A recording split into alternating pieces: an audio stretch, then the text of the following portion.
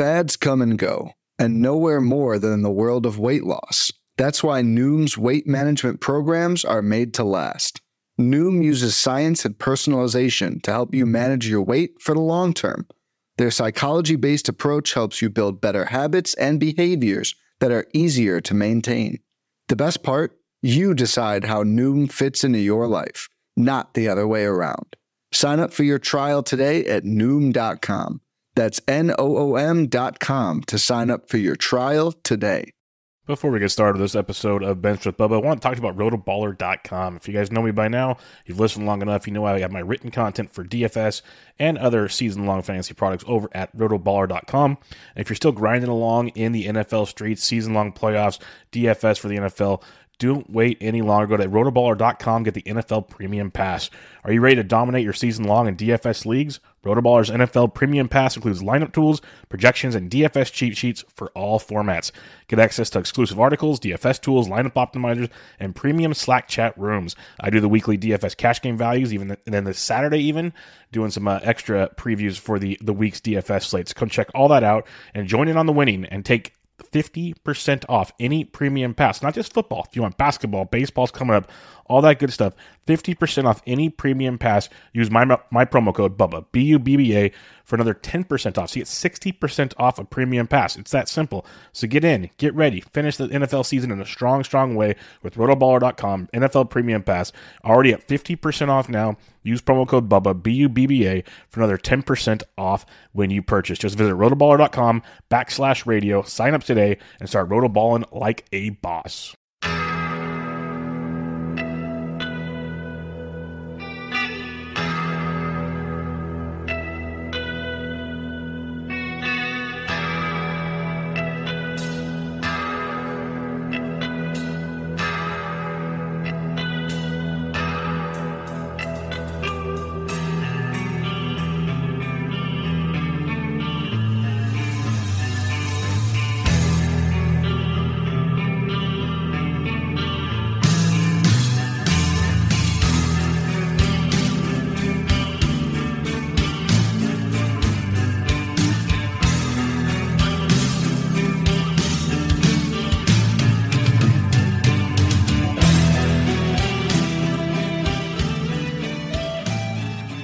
And welcome back, everybody, to another episode of Bubba the Bat Flip, episode 106, continuing our trip around the diamond, hitting the third base position this week to keep reviewing/previewing the positions for your 2022 fantasy baseball season. It is the position that everyone talks about being the worst position potentially in baseball. So, at least for fantasy baseball. So we'll try to make it as fun as possible. We got some good listener questions as always. If you want to jump in the stream and drop some questions, you're more than welcome to as well as usual. But before we get into it, the housekeeping notes. I am on Twitter at BDintric, and my co-host is always on Twitter at BatFlipCrazy. Toby, how we doing, my friend? We're good, Bubba. Happy holidays to everybody who's listening to this on probably Christmas Eve or day after Christmas hopefully. Or day after Christmas, or whenever you're listening to it. We hope you are having a very happy holidays, and we decided to celebrate by going through the dregs of third base for you. So there's that. Yeah, hey, I have a feeling this is going to go well because I know people don't care about download numbers, so I'm not going to give specific numbers, but out of all of our position previews, catcher has my most listens. So really? It made me laugh so hard. Like, it's just, I don't know what yours looks like, but maybe the worse the position, the more they want to hear. I don't know, but it makes me laugh. We're going to get a ton of third base then. Yeah, so we'll see how it goes. But I hope everybody has a happy holidays. It's a wild time of year, where Toby and I are in California. We are separate, but weather's crazy. He's getting tons of snow. I'm getting tons of rain. I don't know if you probably didn't see it, but in San Luis Obispo, there was a clogged drain off. That's like an hour south of me. Matty Wood, for those who want to know, lives down there. There was a clogged drain on the freeway, and it was raining so much there was over a foot of water that closed down both sides of the freeway. Really? So, yeah. Like it was had to go through town to go around this area. So the it's wild right now in California because we're not used to this. But I hope everybody else is staying safe. I know it's kind of going throughout the country, goods and bads and everything else. But let's have some fun here. Let's talk about third base. I have a feeling we'll go on to some other sidetracked things from time to time. Maybe talking desserts for Christmas or something. Because I know Toby could do. Just about the weather. We've got 90%. I mean, it's pouring today. 90% rain Friday, 100% rain and snow Saturday, 100% snow Sunday, 100% snow Monday, 40% snow Tuesday, 40% snow Wednesday. First sun is on Thursday of next week. Now, this is California, people, which is great. I mean, we had a terrible, we need it so bad. So it's season last year. Yeah, I'm like, it kind of stinks because it's like the traveling season for the holidays and everything. So it kind of makes it a little more complicated. But I'm like, I don't care right now. Just bring it. Like, let's do it. Like, I'd rather go outside with the family and do stuff. But hey, we'll sit inside and watch like a Christmas Vacation or something. It'll be just fine. But we'll have a good time, and we'll have a great time talking third base. So let's do it. As for those keeping track at home, as usual, we go through the Razzball Player Rater. We go in the order of dollars earned, basically, because that's where we get some surprises. When we talk ADP, things will change because people think bounce backs and whatnot, but these are what happened last year. This is like, and we've had some big surprises at other positions that kind of open our eyes. So we'll do this as usual, and we're using the NFBC ADP for draft champions dating back to November 23rd. So the last month of drafts, if anybody's curious to follow along at home, it's 18 drafts that have been in the books. So it kind of gives you a fresh sense of ADP. But we don't have to talk about the first guy because we talked about it at first base. But Vlad Guerrero Jr., because we are using Yahoo 15 teams, so he's not going to be third base eligible on NFBC. But he was first base, third base in Yahoo. He led the way. So that's pretty simple. We go to the next one here. The first third baseman off the board, this is a fun question. We got a question later in the podcast about this from a listener, is J-Ram. Jose Ramirez earns you $51. And if you want to know just how good J-Ram is, because, those in the know how good J-Ram is, but there's some that still kind of wonder, is he a top pick? And that's why we have a question coming up about this situation later. J-Ram had 36 home runs last year, stole 27 bases, and hit 266, which some might drag on about, but over 100 runs, over 100 RBIs. And on the Razzball Player Rater, he earned $50.80, which was only $4 less than Vladimir Guerrero Jr., who people were pounding the desk for MVP. So I know you don't use WAR, you don't want to use dollars earned potentially, but if you look at what we care about, he was almost equal to Vlad Guerrero Jr., except he stole a bunch of bases, which we love. So what's your thoughts on him, Toby?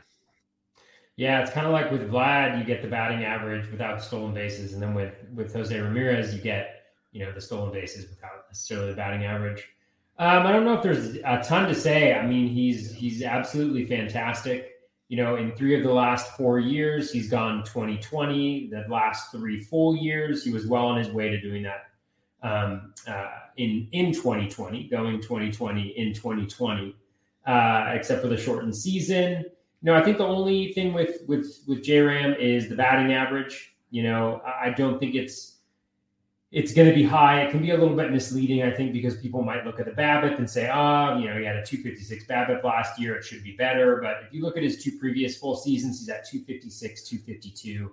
He's never been a really high BABIP guy since he started elevating the ball more, which really started taking place in 2018. Before that, he had a higher ground ball percentage. So a little bit higher batting average, but not necessarily the same power. He's obviously got the power. He's got the speed. He's got everything you need. He's got the power. He's got the speed. He's got everything you need. It's J-Ram. It's J-Ram. So, yeah, that's J-Ram is great. I think he's great. I have no problem with him going anywhere in a draft. Yeah, and it'll be an easy, I think, answer to the question when we get to it later, but I'll give an example of a few I've been in and I've seen the answer to that question. And I don't care because he is that good. And it's one of those things we talked about in years past, like at second base, when it used to be like second base is better this year, as we talked about, and in years past. But like 4 or 5 years ago, second base sucked. Like it wasn't great. And that made you elevate like Jose Altuve at the time, who stole bases and everything. Like he was like a mid first round pick at times. And people nowadays would look at that and go, whoa. But that also kind of goes back to the point when we talk about him now going in like round 9 or 10. It's like still pretty good value. Like you don't get the steals, but the dude still rake. Well, with J-Ram, it's a bad position. And as we go through the players here, it drops off very quickly. And then we look at ADP. There's a reason that like 4 guys go so fast. And then it just because you need to if you aren't comfortable, basically. It's like, how do you want to draft? J-Ram gives you everything. He gives you everything. And even in a world like you were saying, the average might not be great, but averages aren't great anymore. Like 255 is still very, very good. That's probably like you might remember. I don't remember off the top of my head. Like the top like 80th percentile of batting averages to like win in the NFBC was what, 265, 270, give or take. I don't know. I'm just off the top of my head. It might have been lower. I don't know. But he's not killing you. 262, maybe. Yeah, so he's not killing you. He's not killing you by any means, which is great. And those steals from the third base position is great. So, yeah, I don't need to say too much more. The dude's awesome. Like you said, I'll save the answer for later, but I don't care where you take him either in the draft. Like there's arguments to be made. Just that scarcity alone, if you believe in positional scarcity, brings him to a new level. The third baseman off the board are, according to the player rater, and second off the board behind J-Ram, Rafael Devers. He got you about $39.30. So you had $11.50 less than J-Ram. That's another reason to look at how good Jose Ramirez is at the position. And Jose's only 29. But Rafael Devers is a specimen of his own. He's only 25. I think there's still another level to him potentially, which is crazy to think about.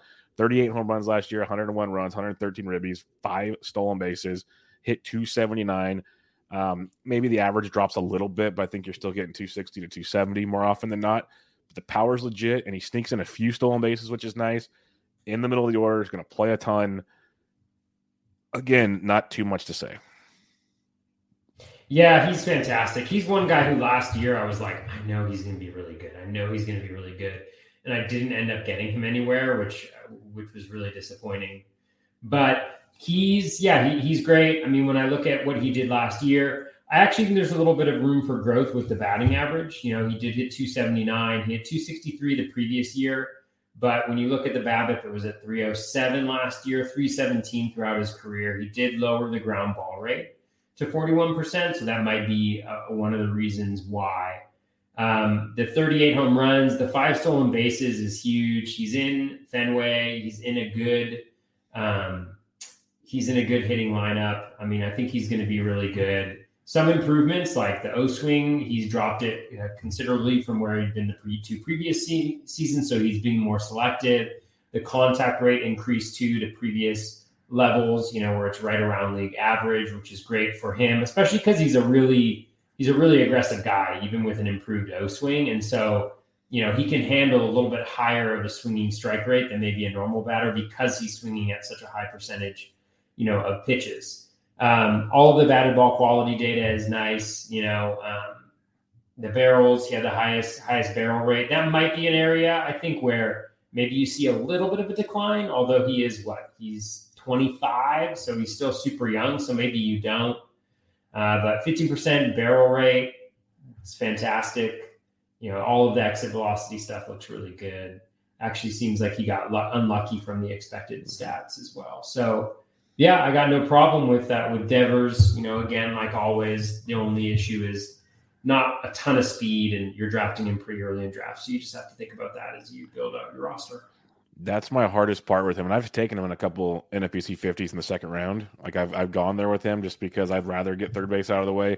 And I've started to do a few drafts to try to wait on third base and see how it feels type situation. But because he does so much, but the stolen bases, he's not going to get you more. You might get you 10 if you're lucky. Like it's more like 5 to 8, which we've seen perennially. And you can build around that. But like you just said, Toby, is you got to kind of make a point in your draft.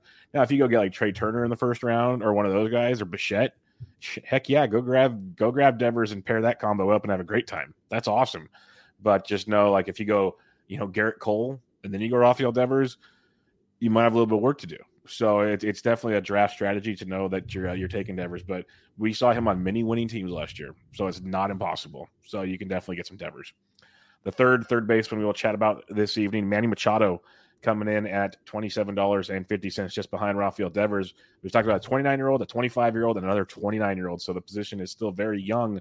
The thing with Machado, the power, it's been there pretty much every single year. His first year without 30 home runs in a full baseball season since 2014, which, again, wasn't his full baseball season, played 82 games. I'm not too worried about that. The thing with him is he stole 12 bags, which is great. Like back in 19, he stole 5. Then he had 14 and 18. Then he had 9-0. If you get the steals, you're in business with Machado. Everything else checks out. He'll get you runs. He'll get you RBIs. He actually hits for very good average compared to these other guys we already talked about. It's just a matter of, is he going to steal bases? And that's the gamble you're taking when you pick him. But he's been good, and I think another year in San Diego is just going to make him better to me. But we'll see how that works out. Yeah, he's not even 30 either. I mean, that's crazy. Yeah, I mean, I think with Machado, he's so solid. I drafted him in a number of places last year.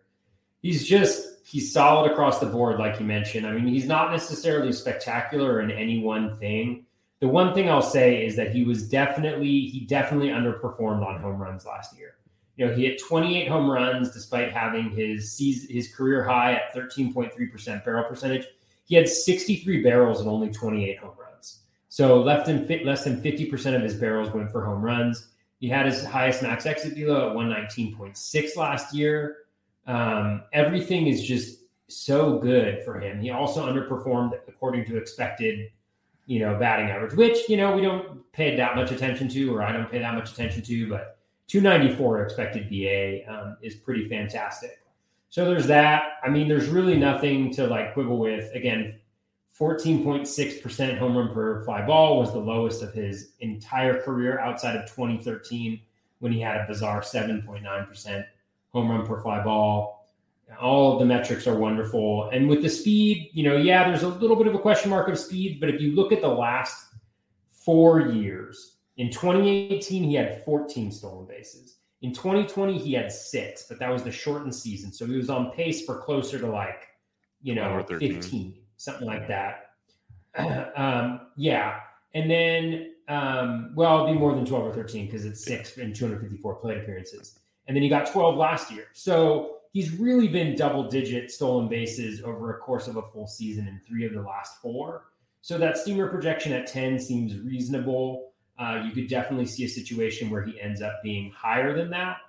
And he also, if I remember correctly, he didn't run much in the second half last year. I think probably potentially because of the Padres just faded so hard. And let me just confirm that I'm not making up lies.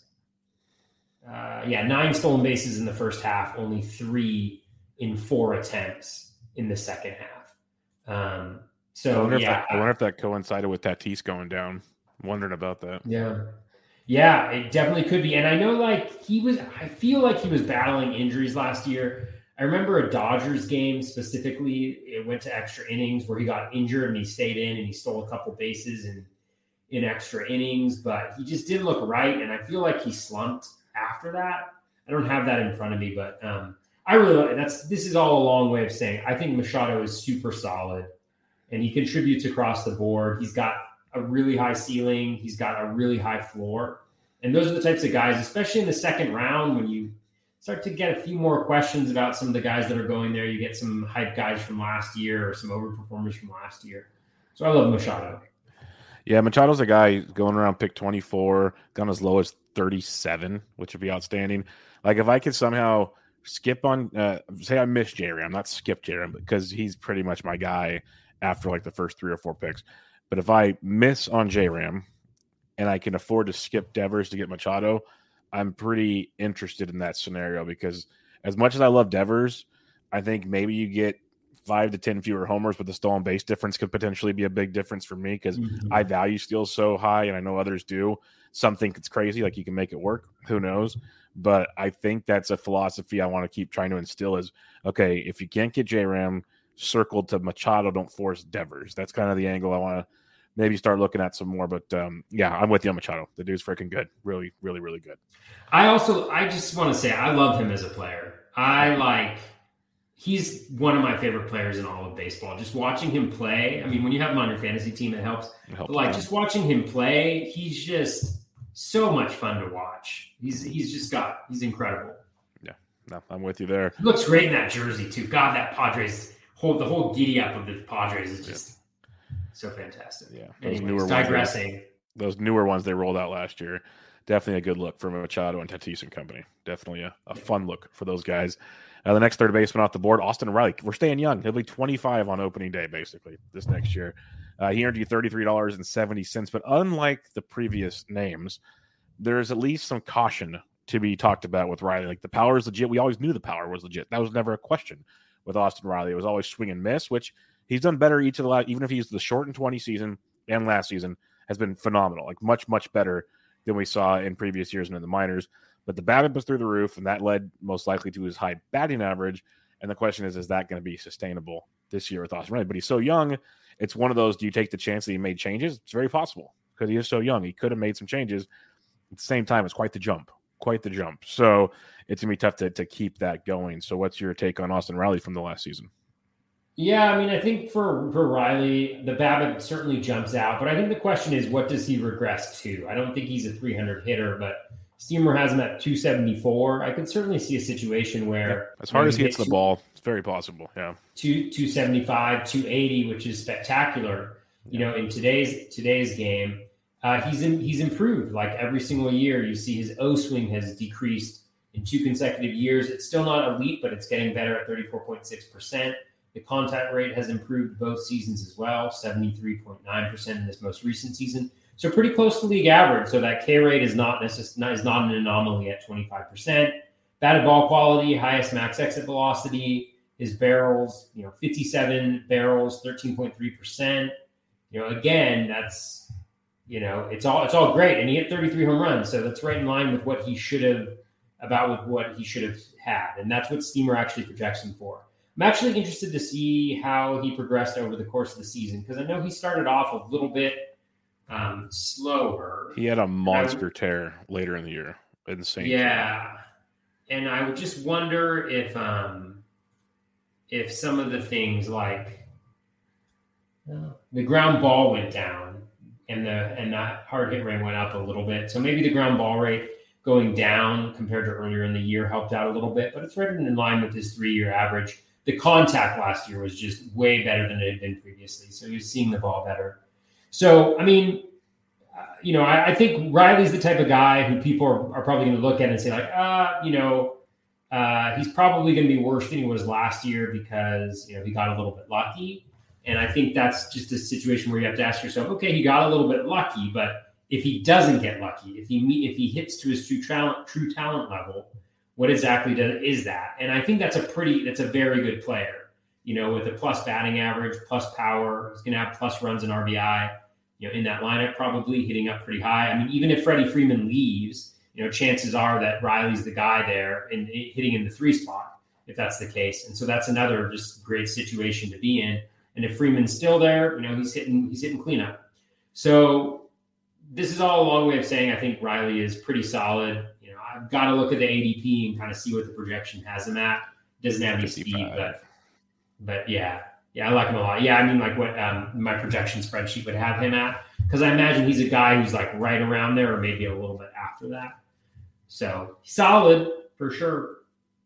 Yeah, he'll be interesting, most definitely. We'll skip over Max Muncy, who we talked about at the first base show. As he had, can we call him Mance Muncy though? We should. Because that sounds better. We should call him. I have no. I need to have UCL surgery. Muncy. That's what we should call him. So he's going to be just a no go for me, dog, all season. I can't do it. But the next man on the list, Nolan Arenado.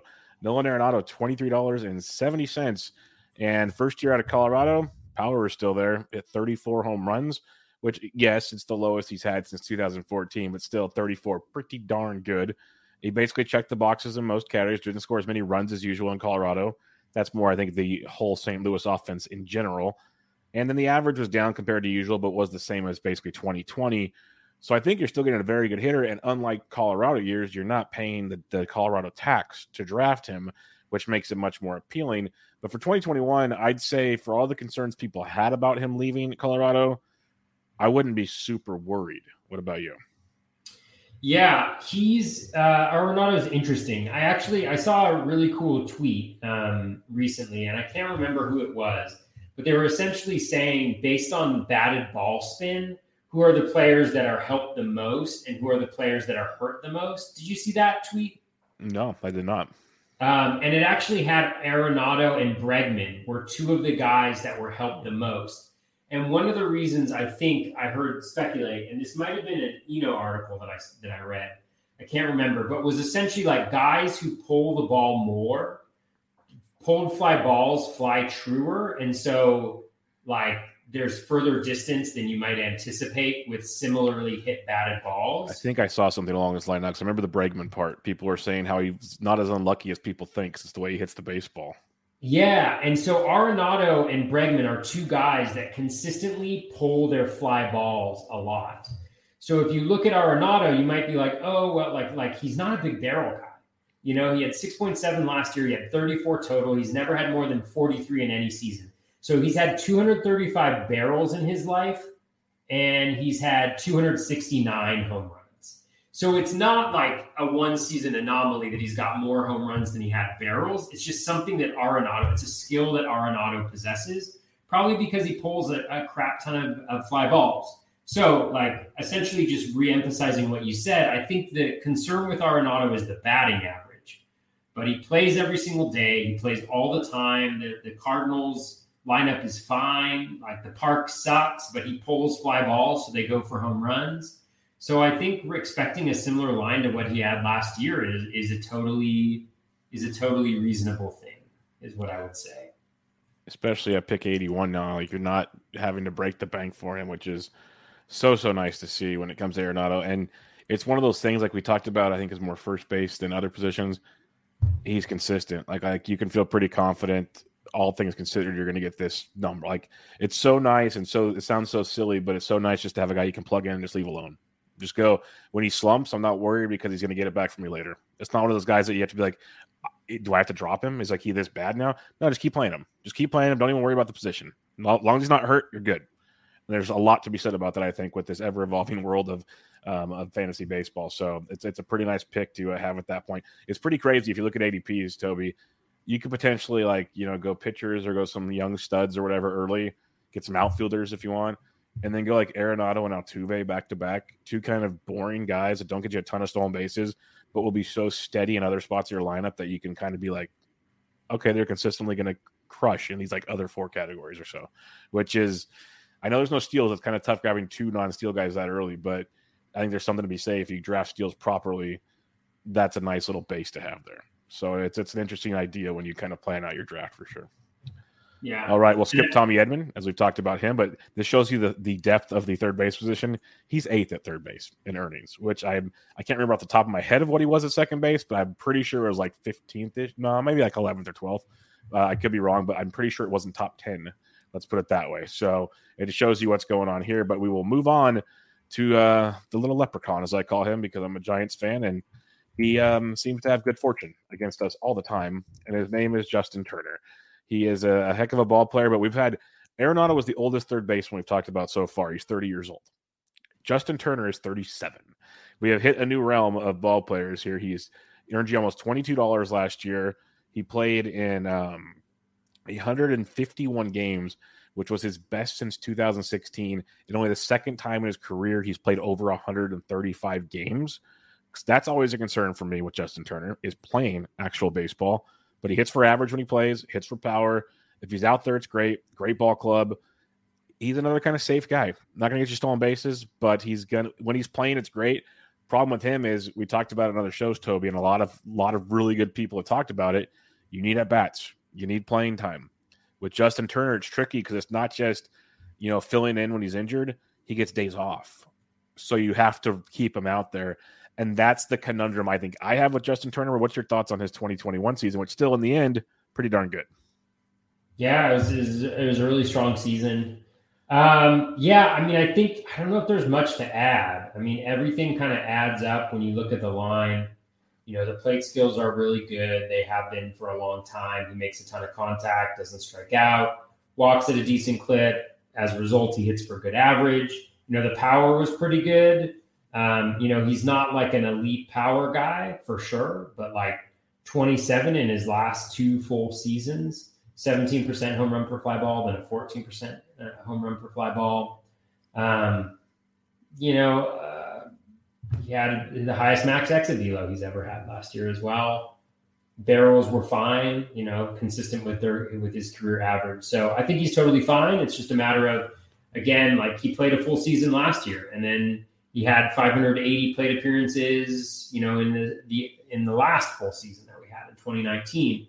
So he certainly takes some time off, but it's not that much time. So I think it's just a matter, as you articulated, of determining what your preferred risk level is, knowing that he's not going to be like a 660 plate appearance, 650 plate appearance guy. but you can certainly live with the profile that he brings. Definitely. And the good thing about Justin Turner, we just talked about how much he brought back. He was the 9th third baseman. And in NFBC, he's probably like the 6th third baseman because a lot of those guys don't qualify at third. He's right now in ADP, he's the 14th off the board at 175. All these other guys we talked about are like top 70-ish, 80 picks. You're getting them 100 picks later. So there's something to be said about that as well when you're looking at things. That's why I said it's consistent. You pretty much know what you're going to get from Justin Turner. It's just a matter of how much you get him out there, Justin Turner. That's the fun with him. One interesting thing, I know this isn't a preview podcast, no, that's fine. But just a little nugget. So I was just looking at my projection spreadsheet, and I haven't updated this in the last couple of weeks, so it's probably a little different than it has been in the past. But when I look at the third baseman, in the first 1, 2, 3, 4, 5, 6, the first 6 third basemen in my spreadsheet, not of the guys that we cover, but in my spreadsheet, they can be marked as third base when they play other positions, but all of them are negative values according to the spreadsheet based on their projection. So, and only like 1, 2 out of the first like 15 guys are actually values according to the projections. And so what that tells me is that people are artificially inflating the cost or the ADP of these third base guys because they're worried about filling the position. And so I just say that because it's interesting, because you can choose to maybe take a guy earlier than he should go to make sure that you have a good third baseman. Or if you can find some good value later on, perceived value, I guess I should say, later on in the draft at that position, I think it could be really nice. Well, I feel you there. And Turner could be that guy. Yeah, although that's I didn't check to see if he's an actual value. He's not, but yeah, that I wonder, because the projections, I think, project him for the playing time situation. That could be an issue at times. The next third baseman off the board is Chris Bryant. He has multi-position eligibility. We skipped him at first base. We'll talk about him here. We'll leave him off the outfield, but we'll talk about him here. We have to talk about Chris Bryant. I mean, honestly. I really don't want to. Like, as much as I enjoyed him being a Giant, he's still a gigantic headache in fantasy. I've passed on him in every draft, and he falls. And some guys always take him. Like, he still has an ADP inside the top 100 right now, but he's gone outside the top 100. He's a conundrum, and he's a tough one for me, especially not knowing where he's going to play. That's a big one for me, just because I think it will affect him a bit. But 25 homers, 10 stolen bases, hit 265.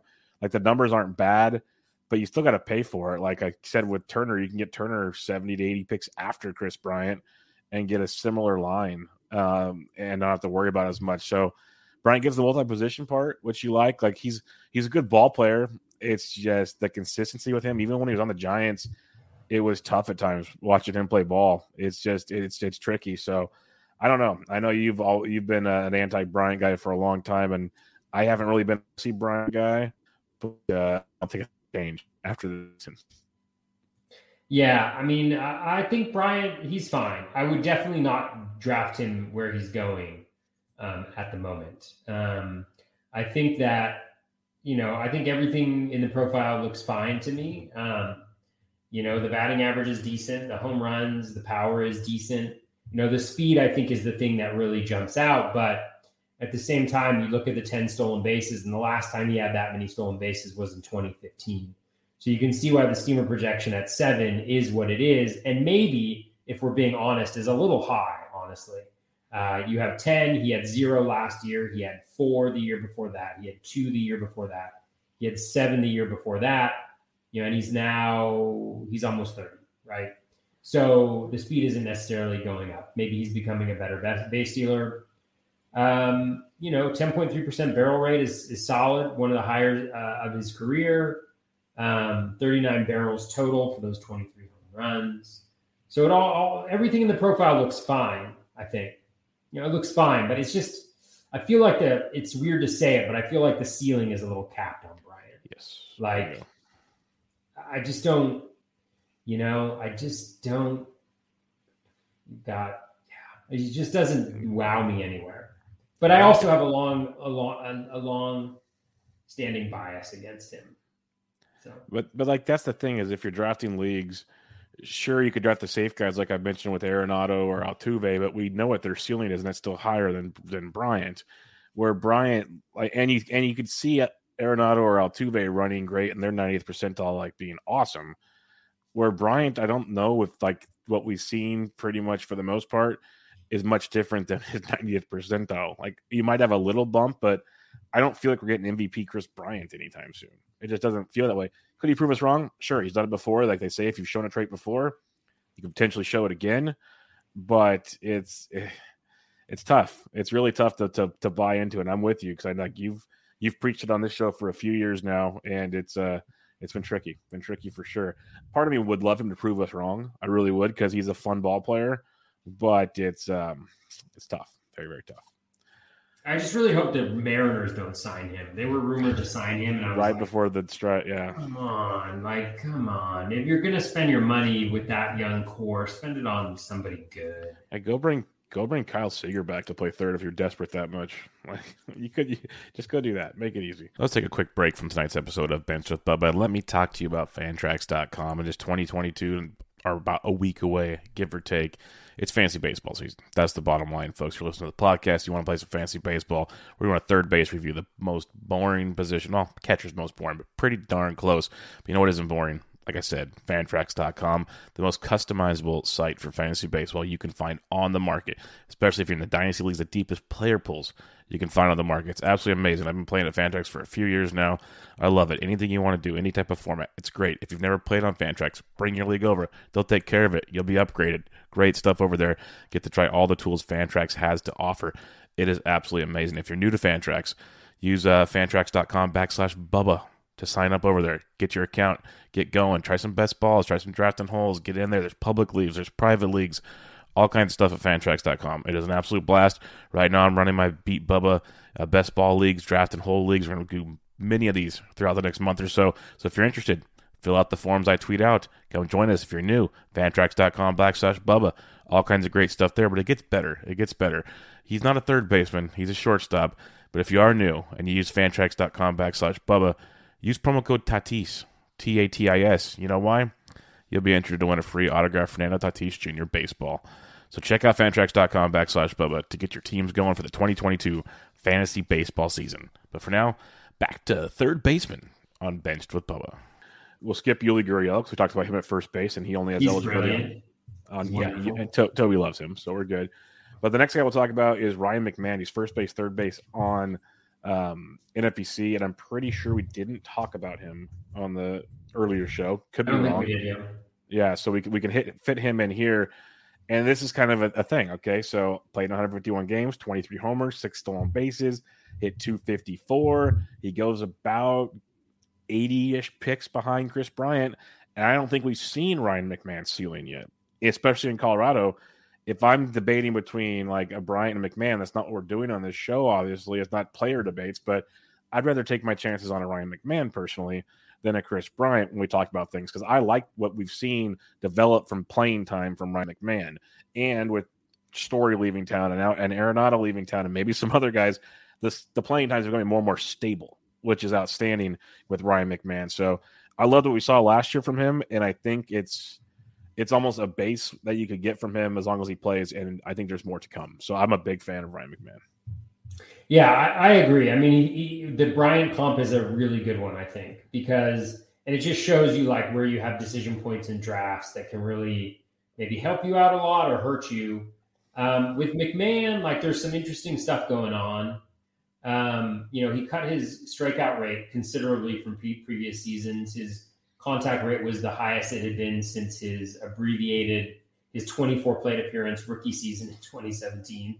So really the highest of his career. The O swing has always been really like right around league average, slightly better than league average. So like really solid there. The home runs, he hit 23 home runs, only 28 barrels. Nothing really like jumps out. Like the StatCast data is perfectly fine, but we also know that he's in Coors. I think the area where, you could see some progress for sure is with that batting average. So he hit 254 this year. He had a career low in ground ball rate at 38.5%. So my guess is that it was a 12% decrease from the previous 2 seasons. So my guess is that ground ball rate is going to go up next year. It'll be in like the mid 40s range, maybe something like that. I think that's just a huge jump down.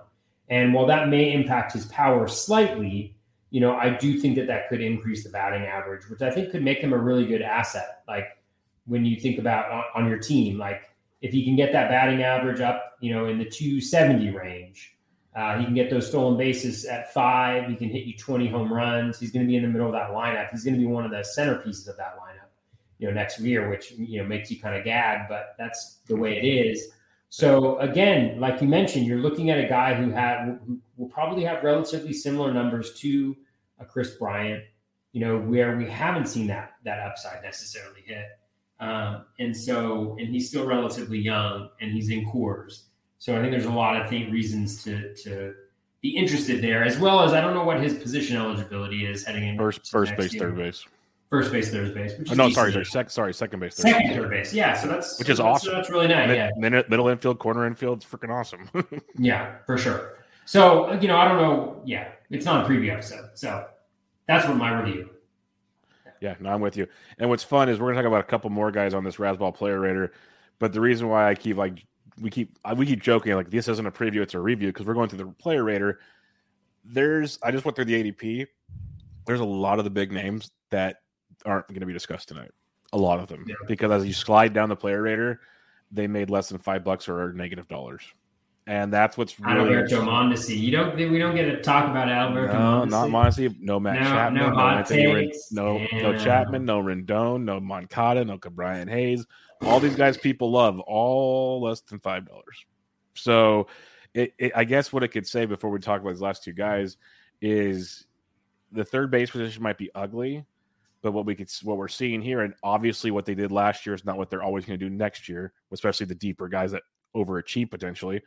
But I guess it does show there might be some sneaky depth if you play the cards right. It might not feel comfortable in a draft. You might have to bob and weave, but they're like we talked to McMahon, who you can get like at 170. This next guy's coming up at pick 190. There's a bunch of other guys like Kyle Seager finished 15th, and that's including guys like Ty France is there, Gene Segura, who somehow has third base, IKF, Kyle Farmer. Like these guys all outproduce those names we talked about. But it goes to show you, I guess, the depth at the position if you play it right based on your format of what you got going on. But the next player is the 14th on the Player Rater here at third base. He made $15 this past season.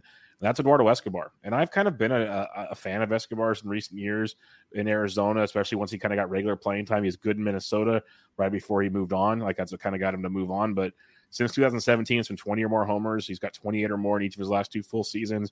Give you a couple steals here and there, but going to hit you 250 to 260, maybe a little better if he runs hot. He's going to be playing in New York, which is not the best hitter's ballpark, but that team as a whole is going to be a lot better. So it's going to help him probably in counting stats, if anything, which could be very nice. But Escobar is one of those guys with the multi-position eligibility. He's going on pick 190 right now. That just kind of it's not a comfortable, like a for sure pick. But again, if you like a Ryan McMahon type, I think Escobar's got to be somewhat close to that. He's older, so we've kind of seen what he could peak at. But I think you kind of know what you're going to get with him, which is actually a pretty good ball player. Yeah, Escobar is he's been solid. Like, he had the off season and the shortened season, but a lot of smart people were on him last year and certainly paid dividends. He hits the ball in the air a lot, so the batting average isn't going to be great, but it's not necessarily hurting you because he's not striking out a ton. He's really improved his plate discipline, or he did last year. He was much better there. Contact rate is also solid. So he's making plenty of contact. So I don't see anything like outrageous in the profile. He had his highest barrel rate of his career. He had 38 barrels last year. Highest max exit velo as well. So like the batted ball quality skills don't seem to be diminishing. And then he's got the dual position eligibility, like you mentioned. So I think he's fine. He's solid. The Mets park isn't the best for him, but I was looking through his expected home run by ballpark, and actually he, Arizona was essentially like the worst place he could have been as a hitter, and he would have hit a lot more home runs with the Mets, which, wouldn't pay a ton of attention to that, but I was just checking it out for ballpark factors. So I think he's kind of fine, not going to hurt you anywhere, going to help with the power. He's going to hurt you in steals, I guess, but yeah, that's about it. Yeah, he's an interesting pick. Like, it's one of those, if you kind of miss on third base, not the worst fallback. You can do worse things. So it's like, again, you don't have to panic if you don't get one of the big guys. It's like preached over and over. You got to get an early third baseman. You don't have to panic. There's options. There's just the floor can be much scarier, which is obvious when you take a later pick. That makes sense. But these guys is like the outfield 4 or 5 you're taking at that point compared to your starting third baseman. It's a difference, and that's kind of where you have to like plan your draft out and kind of see where things are going. The last guy I'm going to bring up before we do some listener questions on this episode, the 15th player, third baseman on the player rater, Kyle Seager, $14, currently a free agent. He has not announced his retirement. They had this like Seattle basically act like it was his swan song because they are rebuilding, but there's been teams rumored to be talking to him, and I think if you're doing early drafts, he's fallen like 288, 290. Which I guess isn't falling for Kyle Seager, but a dude that can get 30-plus homers is pretty sweet. Batting average is an issue. There's no sugarcoating that at all, but the power is legit. And if he gets somehow just put on the right ball club, like just kind of slides in somewhere, he could be sneaky nice in a draft. But there's a lot of questions with him, so I understand people not taking the chance right now. But last season was a great year. He's always been a kind of great late-round guy, waiver wire guy in the past to fill in for power. I don't see that changing. But there are some question marks elsewhere. But good season for Seager. Yeah, for sure. I mean, the major concern is the batting average. That's kind of where I think the conversation kind of starts and ends. Like he hit 212 last year. He also had 15.6% home run per fly ball, which was higher than his career average. He's just an extreme fly ball hitter. So that BABIP and the batting average are always going to be really low. So you're drafting him for power. The thing to be cognizant of is, he hit 241, 239 previous seasons. If he were to do that, and contribute that home run power like he did, then that would be, that's the dream, right? But, I think that involves him hitting fewer fly balls, maybe not hitting as many home runs. He had 35 home runs and 55 barrels, so it was decent, and that's one of the things I think that's interesting is he had his best batted ball quality season last year, despite his age of all the seasons that he'd had previously. So maybe he figured something out. So I think best case scenario, he hits that 230, that 240 that he's hit in previous seasons. And in today's game, you can kind of handle that if you're in an overall, speaking specifically about like an overall competition, like the main or, DCs, things like that. But where he's going in drafts, this is not a preview episode, but seems like a really good risk reward there, especially if you can, maybe find somebody on the waiver wire who can contribute a little batting average, and mix and match. Well, and the beautiful thing is most of these early drafts are DC formatted. So he doesn't have to be your go-to, but like when he's going to be playing or whatever, or he's on a hot streak, or you need a body, not the worst body to have out there type situation. So I think he brings an interesting value, especially at that point in the draft, around 280-ish or so, that not a lot of guys are going to bring to you. But I think it's pretty nice with him. And that sneaky power, like we always say you can get power on the waiver wire. Well, you can't in draft champions. So I think that's a nice thing to have there for sure. All right, let's take some listener questions here. We'll start out with Sleepy K. Our buddy Mike Curlin, he came in hot, and everyone's on tweet. I do see some ADP debates on guys that are close at positions and everything, and I did Brian Hayes and Yohan Moncada because they're basically on the same pick right now. And Yohan Moncada's at 147, Hayes is 149. They're going pretty darn close, and everybody wanted Moncada. Brian Hayes, Mike Curlin, yeah, that's what I said. Mike Curlin says expectations on Hayes this year. A couple things I want to say before I give it over to you. When I talked about player rater, Brian Hayes, 45th on the player rater, minus $9.50, which is interesting. I mentioned he's going around pick 149. The thing that's fun about him is he's young, 24, top prospect. He had a down year, he had an injury-riddled year, but he brings a power and speed that not many third basemen outside of maybe Jose Ramirez could bring to a team. So do you gamble on the ceiling, or are you concerned with what is it is what it is situation? That's what's fun. But what's your thoughts on Brian Hayes? Because looking at Steamer, it's kind of an in-between of last season and maybe a ceiling situation. Yeah, I'm really interested in Brian Hayes. I think there's injury issues there. And if you don't listen to the Launch Angle podcast with Rob Silver, Jeff Zimmerman, and Manly Van Lee, they had a really good discussion just about like the injury situation there with Hayes. He had an injured wrist throughout the season. So if he recuperates and he's healthy, you know, he could be in for a monster year, but it seems like it could be a lingering issue or an issue that he's had repeatedly throughout his career. So I think that's the major question. And so it's one of those ones where you can't really tell, I think, until spring training. And you get to see him live to see how he's doing. And we have an injury update to really get an idea. But if he's healthy, I'd be all over Brian Hayes going right here. Like even last year, he had 14 barrels. He only hit 6 home runs. So he was underperforming there.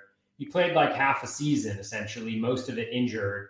He still almost put up, 10 home runs or 10 stolen bases. I think if you get a full season out of him, I think you're looking at a potentially, 2020 guy,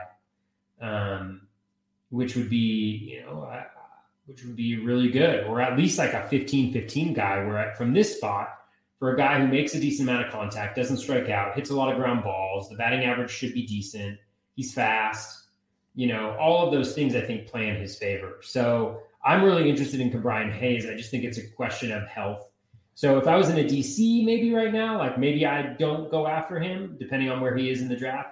But as the season progresses, if he looks healthy in spring training, if all the reports are good about his wrist, and they don't anticipate any lingering effects. Like here's a 25-year-old guy in his prime with speed and some pop and some nice batted ball quality metrics and an overall solid profile with a little bit of upside if you can get that ground ball rate down. So I like Brian Hayes a lot, and I'm definitely interested in him if he's healthy. Yeah, Hayes is a guy I've been really heavy on the last couple of years, like not drafting, but heavy on interested in. Other guys, there's always people in your draft that like Hayes a lot. So if you want him, you kind of have to go get him.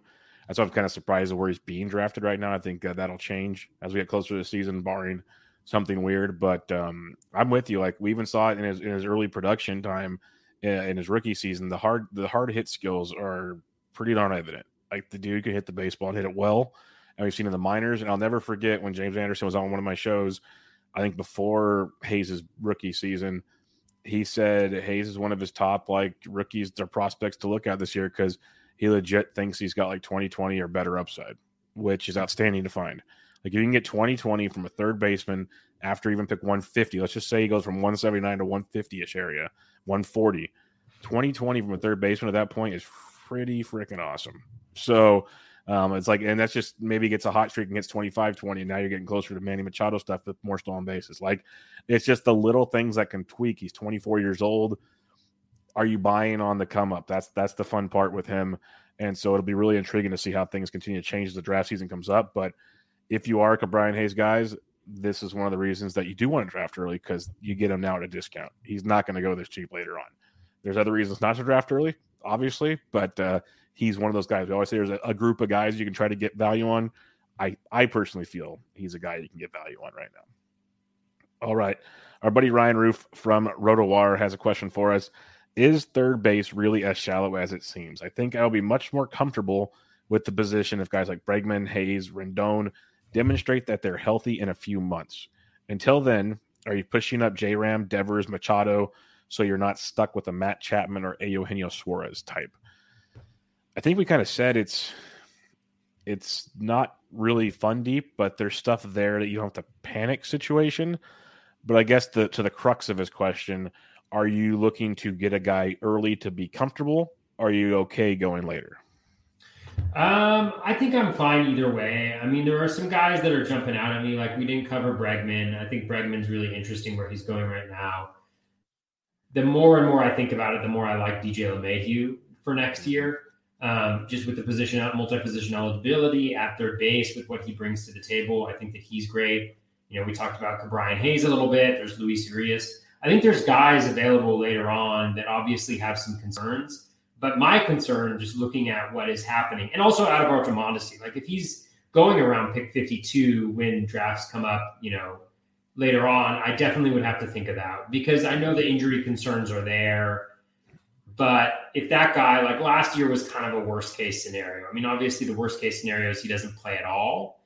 But and I know people are like, you don't want a half a season from a guy. Like, that doesn't make it easy. Well, I'd take half a season from Adalberto Mondesi and whoever else I could throw in there. Bingo. And they could still be like an incredibly valuable guy. And so I think he's a really interesting he's really interesting there, and obviously presents all the usual problems about, team construction, but he's interesting there.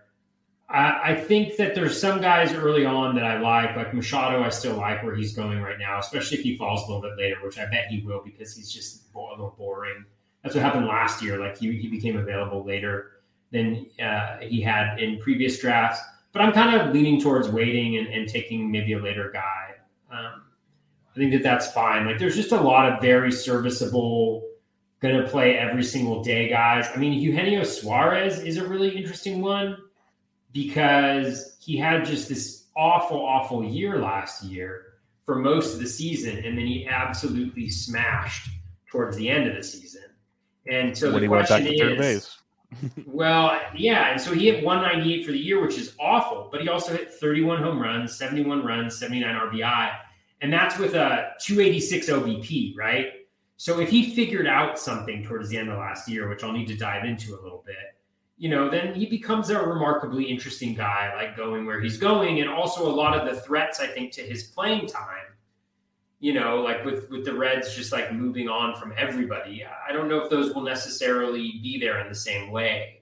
If there's the DH in the NL, again, you have a situation where it frees him up for some batting. And so, going after pick 200, it's a really interesting guy to think about too. So, I think there's some interesting guys going later. If I had to predict right now, I'd say I'd probably be fine waiting, because, I think it's fine. Yeah, like I said earlier, I want J-Ram if I can. But I think he's just that much of a step up, and the dollars say it. Like, he's going back to the player rater, and obviously this maybe doesn't translate year to year, but we've kind of seen it with J-Ram. I wish I would have saved the tweet. There was a tweet that showed B-WAR and F-WAR for third base over the last 4 or 5 years, and J-Ram was 1 or 2 in each of them for each season. That's pretty tough to follow. I guess he had almost $51 last year, almost as much as Vlad. The next third baseman was Devers at $39. So you have about a $12 to $13 difference. That doesn't seem like much to some. That's a big difference. That's a lot going on there. So I like him. I like Devers. I like Machado. But I'm trying new things to see how it feels elsewhere, because the more that's the reason why I love drafting early, is you start getting senses of the player pool. You start seeing things and how drafts flow. And I'm not as bad thing. Okay, I'll go get McMahon. Yeah, Eduardo Escobar is not my ideal thing, but hey, he'll work. It works. Like Bregman's falling, you mentioned. There's other guys. Chapman, I still believe there's something there with Chapman. He was so hurt last year. You can't only hit the ball that hard and not be successful for so long. I could be wrong. I need to look more maybe. But there's guys, is what I'm trying to say. It's not a sexy position. It's not a shortstop. It's not some of these other guys, but I think it's deeper than you think. And I think if you know the player pool, the more you draft, maybe taking that outfielder in the first round is much more beneficial than getting that third baseman. Maybe taking that shortstop, because there's so many good ones up top. Maybe that's better. Something like that. There's ways to see how it works. Maybe, Toby goes and takes JT Realmuto in round 1. I don't know. But there's options for these things. There's options. And that's the beauty of kind of figuring out with the player pool. So basically, long-winded way of saying, I don't think you have to go early. I get it. I'm not against it. I do think there's more depth than we're giving it credit for. It just might not be like I said, it might have a farther floor in depth compared to other positions, but there's depth. So that's kind of where I'm intrigued by it. The next question kind of ties in with this, but our buddy Ben Ted had a question. We hinted at it earlier. Are either of you okay with J-Ram at 1.01? I'll say yes. Ryan Roof, who just had the previous question, I drafted in a 50 with him, in a FEC 50, took him number 1. I have no problem with that at all. I prefer Trey Turner. I've said it many times, but I don't have a problem with it. If you're that strong on feeling about third base, zero problem with it. What's your thoughts? Yeah, I have no problem with it either. I think he's fine there. Yeah, I figure, like I said earlier, I'm pretty sure it'll be an easy answer, but that's where it is. Our buddy Dave Petroziello says, it appears as though me setting KDS for 10 and getting J-Ram is over. That is correct, Dave. Now I have to decide if I want to set it for 4 to 6 in the main to try and get him when I usually like to draft further back in the first. Can you see the case for him 1 overall? Because I can. Yeah, we agree. We just said 1 overall. I think you need, if you want J-Ram or someone else, you need to be like a top 5 pick. That's the way I see it personally, because he's going high in almost every draft I've seen. So yeah, I agree. I think the only question will be if what has happened in the past happens this March, which I don't necessarily think it's a given, but with starting pitchers moving up, generally they go higher in the mains, but at the same time, like we've never really had a situation where starting pitchers are just so much I'm not playing. So like the first starting pitcher, like Garrett Cole is the 7th player off the board as the number 1 starting pitcher. And then, Corbin Burns is 8th. We've never really had a situation, at least in recent memory, where that's the case. Like there's always been like a DeGrom and Cole from last year, or even the year before that. Like there's always guys going really high up. Max Scherzer, and so it'll be interesting to see whether those guys push up and open up space for a guy like J-Ram, because I think what will happen, right, we'll have Trey Turner, you'll have Tatis, and we'll be closer to the season, so it'll be more clear cut, like what his injury situation is, and then it's just kind of like a little bit of a scramble between those next guys, but with Soto and Bichette and Ramirez. So I think if you want to get him, you got to be like number 3, but yeah, it'll be interesting to see what happens. But number 1 is fine. The first OC just happened, I believe, on Wednesday, maybe Tuesday. And here's your top picks. It went Turner, Tatis Jr., J-Ram went 3rd. Juan Soto 4, Bichette 5. The first pitcher is technically Shohei Ohtani at 7, but Garrett Cole went 9, Corbin Burns went 10. So Cole and Burns, to me, is the 2 first pitchers off the board in that, because I wouldn't be drafting Ohtani as a pitcher personally, but I guess you could if you believe you can play that game back and forth. But what I did notice, Greg Jewett put it out there. I believe it was 10 closers in the first 50 picks. It was like, I think 17 or 18, maybe more in the first 100. It was a crazy number. Go check out Greg Jewett's Twitter. Closers went early. Let's put it that way. Like they were flying off the boards in that draft. But moral of the story, J-Ram went in that. Think about it. Our buddy Big Johnny L, MLB moving averages. Great dude. Go check out his YouTube page if you guys haven't. He's doing player breakdowns and stuff there. And at worst, if you missed your morning coffee, just go watch his YouTube page. You'll be pumped and ready to roll because he's got the energy of a god. But he says Anthony Rendon, Yoan Moncada, Matt Chapman. Who makes the big comeback in 2022? Man, if I had to bet on anybody, I mean, I think I'd probably say Rendon, although, I don't know where he's going exactly in drafts. I think the thing with Rendon is, I think the only question I have with Rendon is health. Mm-hmm. Like if he's playing, I think Rendon is going to be very good. That's obviously a major question with like recurring injuries, but we've also had 2 consecutive years of him like essentially missing most of the season. And so, I like his chances to be a little bit more healthy. Whereas with Chapman, like there's some talent and there's also he's not going to give you stolen bases. He's never been a high average guy. So you're really looking at just like kind of home runs, RBI. And then Moncada, honestly don't know what to tell you about Moncada. Like it's tough, man. Yeah. I mean, he's just dropped off. I mean, like last year, I think we were all expecting him to just kind of like take off, but there's nothing really encouraging at all about Moncada. Like I just fail to see what's interesting about him. Like he's lost a lot of his like the power, and it's just weird. I don't even know what to say about Moncada, but he's kind of a guy in the middle that doesn't really give you anything. Like he hasn't stolen the last 2 seasons. Like hasn't hit for power the last 2 seasons. He's only hit for batting average once in his entire career at this point. Like it's just kind of a little bit of like, what is Yoan Moncada? Yeah, I'm with you. It's interesting because we all kind of said, oh, the COVID, we'll let it kind of go, this kind of stuff. It's tough. It's tough with Moncada for sure.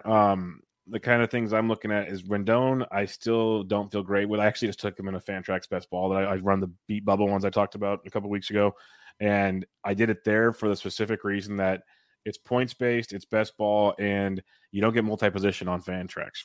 So I needed a third baseman badly. So that's a different. Thank you, Nick Pollock. I love you too. Wow, Nick Pollock is calling out the mic. You have a new mic? Yeah, I got it a couple weeks ago. It's pretty nice. I feel more free. I feel more free with my hands and stuff. I can talk with my hands. It's very, very nice. So with the boom stick. Yep, it's kind of nice. I can sit here and play with it and do all kinds of stuff. You should attach a phone. You could do selfies. Cool. There we go. I should have got a selfie stick. This is me recording. But yeah, with Rendon, it's just I don't trust the health, but I could see the bounce back there. Where Moncada, it's so lost, like you said. It's like he's only 26. That'd be like you said. I can't find anything good. To me, he's still only 26. Like we talk about, like if you go read the forecaster and everything, guys, prime years and all this good stuff. To me, there's still hope. Like you look, his launch angle dropped. Maybe he gets elevated a little more, but you're grasping at straws. You are, so it's tough. But like I still want to have hope because that lineup's so darn good. Like if anything can click in that lineup, that's gonna be a monstrous season. So it's tough. It's really tough. But last but not least, Chapman. Again, the hard hit skills are great. It's not gonna run. So if you got to pick one of the three, I guess Rendon. But I don't love it. I don't love it at all. Like that's a tough three. I'm sorry, Johnny L. I'm sorry, but I get the question. The biggest thing is you asked where they were going. Rendon's going at 116, Moncada 147, and Chapman almost 200. So that's another reason why it's hard for me to get Rendon, because at that point in the draft, do I want to take a gamble on Rendon where I can go gamble elsewhere? I know he didn't ask the question. I can go get Ryan McMahon 90 picks later. Like it's tough to go grabbing Rendon at that point in time. So sorry, Johnny. Not the answer you're probably looking for, but it's tricky. Without knowing the health of Rendon at all, it's real tricky. Charlie's CH4 Arley's asks, expectations and thoughts on Chris Bryant. We kind of gave those a second ago. He's number 7 on the list. How big of a drop-off, rise? How much of a drop-off or rise for his ranking will his next team have? Is 2016, 2019 more of an aberration in a career year? So we kind of gave our thoughts on Chris Bryant already. We're good there. He's got a second part of the question. What is the reason for everyone being so low on Josh Donaldson? Injuries and age. That's me, at least. Yeah, that I would agree with Donaldson. I mean, I think let's just take a peek though. So 543 plate appearances last year. Only got 102 plate appearance in the shortened season. Then 659, then 219. So essentially, like over the last 4 seasons, he has 1,500 plate appearances. So I think that's the major concern. And I think a lot of people the Steamer projection has Donaldson as a huge value, but it also has him at 606 plate appearances. And so that's going to be the major question, is whether he can do that. He's 36, but, I don't mind him. I don't know where he's going in drafts right now, but where is he? He's going around pick 222. I think that's totally fine. Yeah, it's not bad. It's like just for fun, him or Eugenio Suarez. Oh man, that's a good question. I think I tried Josh Donaldson, but it's a conversation for sure. It's interesting. Yeah, I might go Donaldson. It's tough. I don't know. It's tough. Suarez also has the dual position eligibility, which is really nice. I know it's shortstop, but man, I look at it more as it's middle infield. It fills up a couple different spots for me. Where if things get south, like that's big to me. Like really big. Like sure, there's the old first base outfield or something, which is nice. But if you can get first base, or a corner, a middle infield, and a corner infield, so you can kind of cover 4 positions, it's pretty nice. It's pretty nice to have.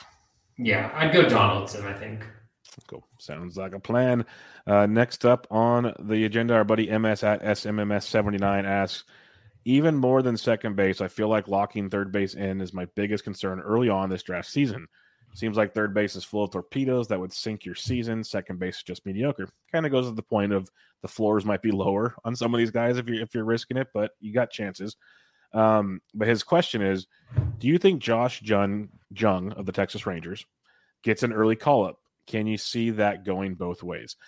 I do. I think if things are going okay in spring, I think he might start the season at third base. But at worst, I personally think he's coming up early because I think the CBA stuff's a big part of getting these young guys without all the BS behind it.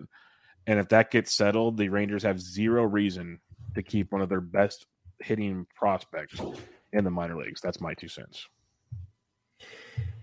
Yeah, I mean, I really don't know. Steamer has him at 270, 16 home runs in 394 plate appearances, which is pretty good, right? Puts him slightly above 20 and with a plus batting average. Things that I'm always concerned about. I mean, number one is, he's got to be brought into the big leagues. He's on the Rangers. Even though they've added some good players, they're still not good. And I'd say they've got a very thin. What's that? They're still the Rangers. They're still the Rangers. And they also probably bat him pretty deep in the lineup, I think, kind of protect him, take a little bit of pressure off of him. So I really don't know. I mean, he's a prospect. He seems to have a fine projection. So I just really don't know. Alrighty, our buddy Mike Carter, the doctor, is in the house. How high should he move up Austin Riley? Not higher than where he's going right now. Yeah, for sure. I agree. Because he's the fifth off the board at 56, give or take. Yeah, he's at 56. My spreadsheet has him at, I think, like 72, 75. I think, it's all about like a team construction conversation, because if you're drafting him at 50, you've also got to get your starting pitchers there, and you've got to get your speed, and you got to get your batting average, which he kind of helps with. So that's a little bit of a boost. So it's just, is he that special? Maybe. Yeah, that's the big question. As Mike's other question is, what do you expect from Yoan Moncada? We kind of talked about it. It's a whole lot of what is going on with Yoan Moncada to really expect it. Like Toad's 100% right that there's a lot of questions and a lot of nothing looks good. I'm trying to give any slice of optimism, but like I said, it's pulling at straws. So if you had to say right now, obviously with a lot of time to kind of digest it some more as we go on, what are you kind of expecting from Yoan Moncada? I have no interest in Yoan Moncada right now. There you go. And what am I expecting? Mediocrity in pretty much every single category. Stever's got 21 homers and 4 stolen bases. Draft Ryan McMahon. That's going to be the slogan of this podcast. If I titled my podcast more, it'd be Draft Ryan McMahon. That'd be the name of the podcast.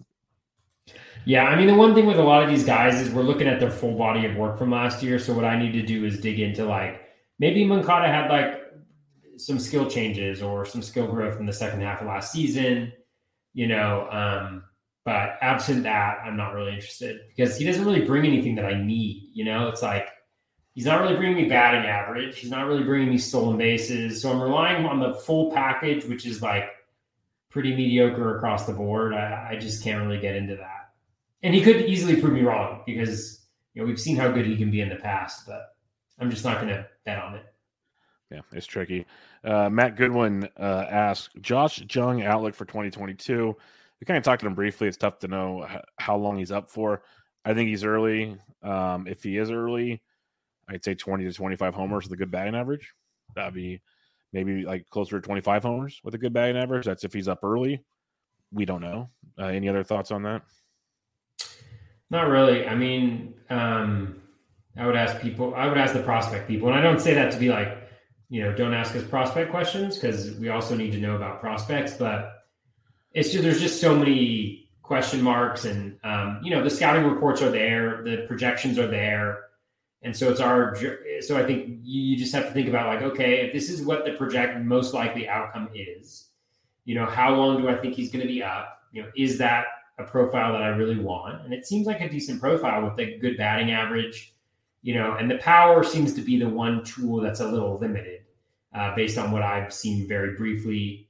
He has never really hit for power in the minors, so that's one thing you got to be cautious of. He's not really giving you stolen bases, but he could be really good. We've seen guys come to the big leagues and just smash. So we've also seen them suck. Just higher variance in outcomes that we could see from him. Most definitely. Our last question of the evening, Whole Camels at Daily_Phil asks, favorite third base targets past pick 200. There's actually quite a few if you're willing to take some chances. That's all I'm going to say. But who are some guys that stand out to you?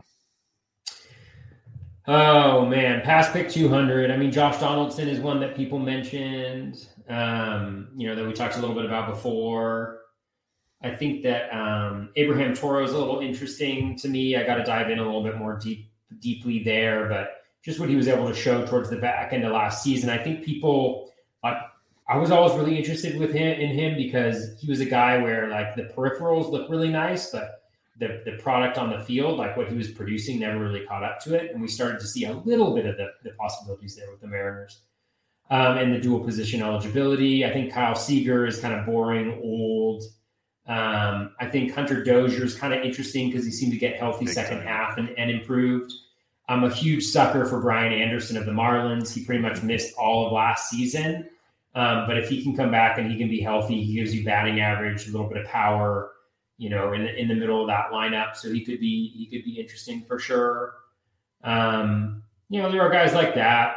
Ha-Seong Kim is interesting if he gets a real shot at playing on a regular basis. He seemed to improve as the year progressed last year. So those are some names that kind of jump out at me a little bit as interest, but I need to dive in a little bit deeper on those guys. Yeah, I like those guys. I really am curious of looking more at Toro because I like what I saw there from him. I just want to see if it's more of if it can be a consistent thing with him. I am interested in Josh Jung, especially if he gets to play every day. He'd obviously going a lot higher if that's the case, but he intrigues me.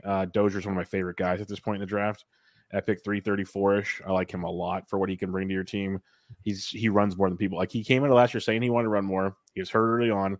Like you mentioned, he got healthy and started playing well towards the end, started running and hit for power.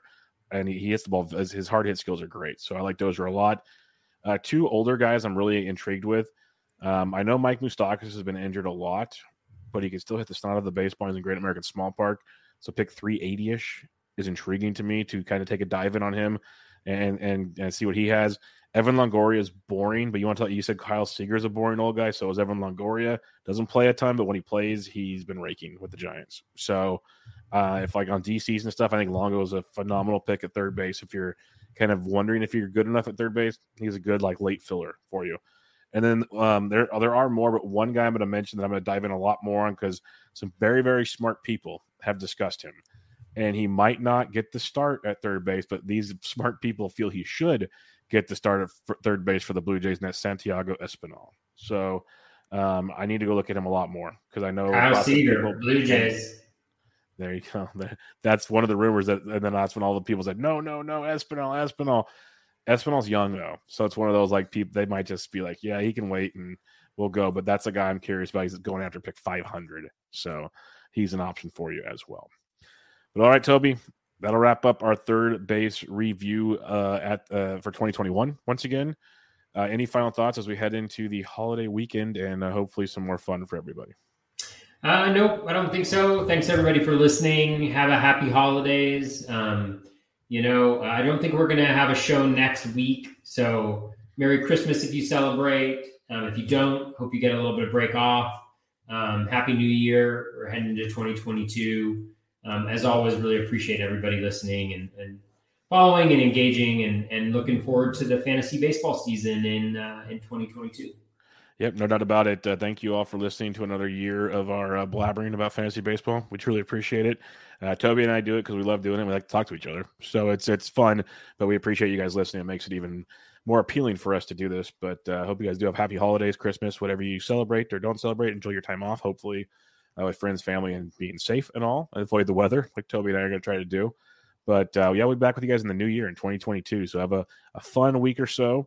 And start reading your books. All the books are out, folks. Any book you want. Forecasters, Processes, Black Books, FTN, you name it, they're out there. SP Streamer, they're all available. So get your books, get to studying, football season's almost over. So it's about go time, folks, because I still believe the season's happening. So I'm not down the deep end just yet, but we'll see come later on. But everybody, you guys have a good one, and we'll catch you guys in 2022. But this was another episode of Bubba the Bat Flip, episode 106. Catch y'all later.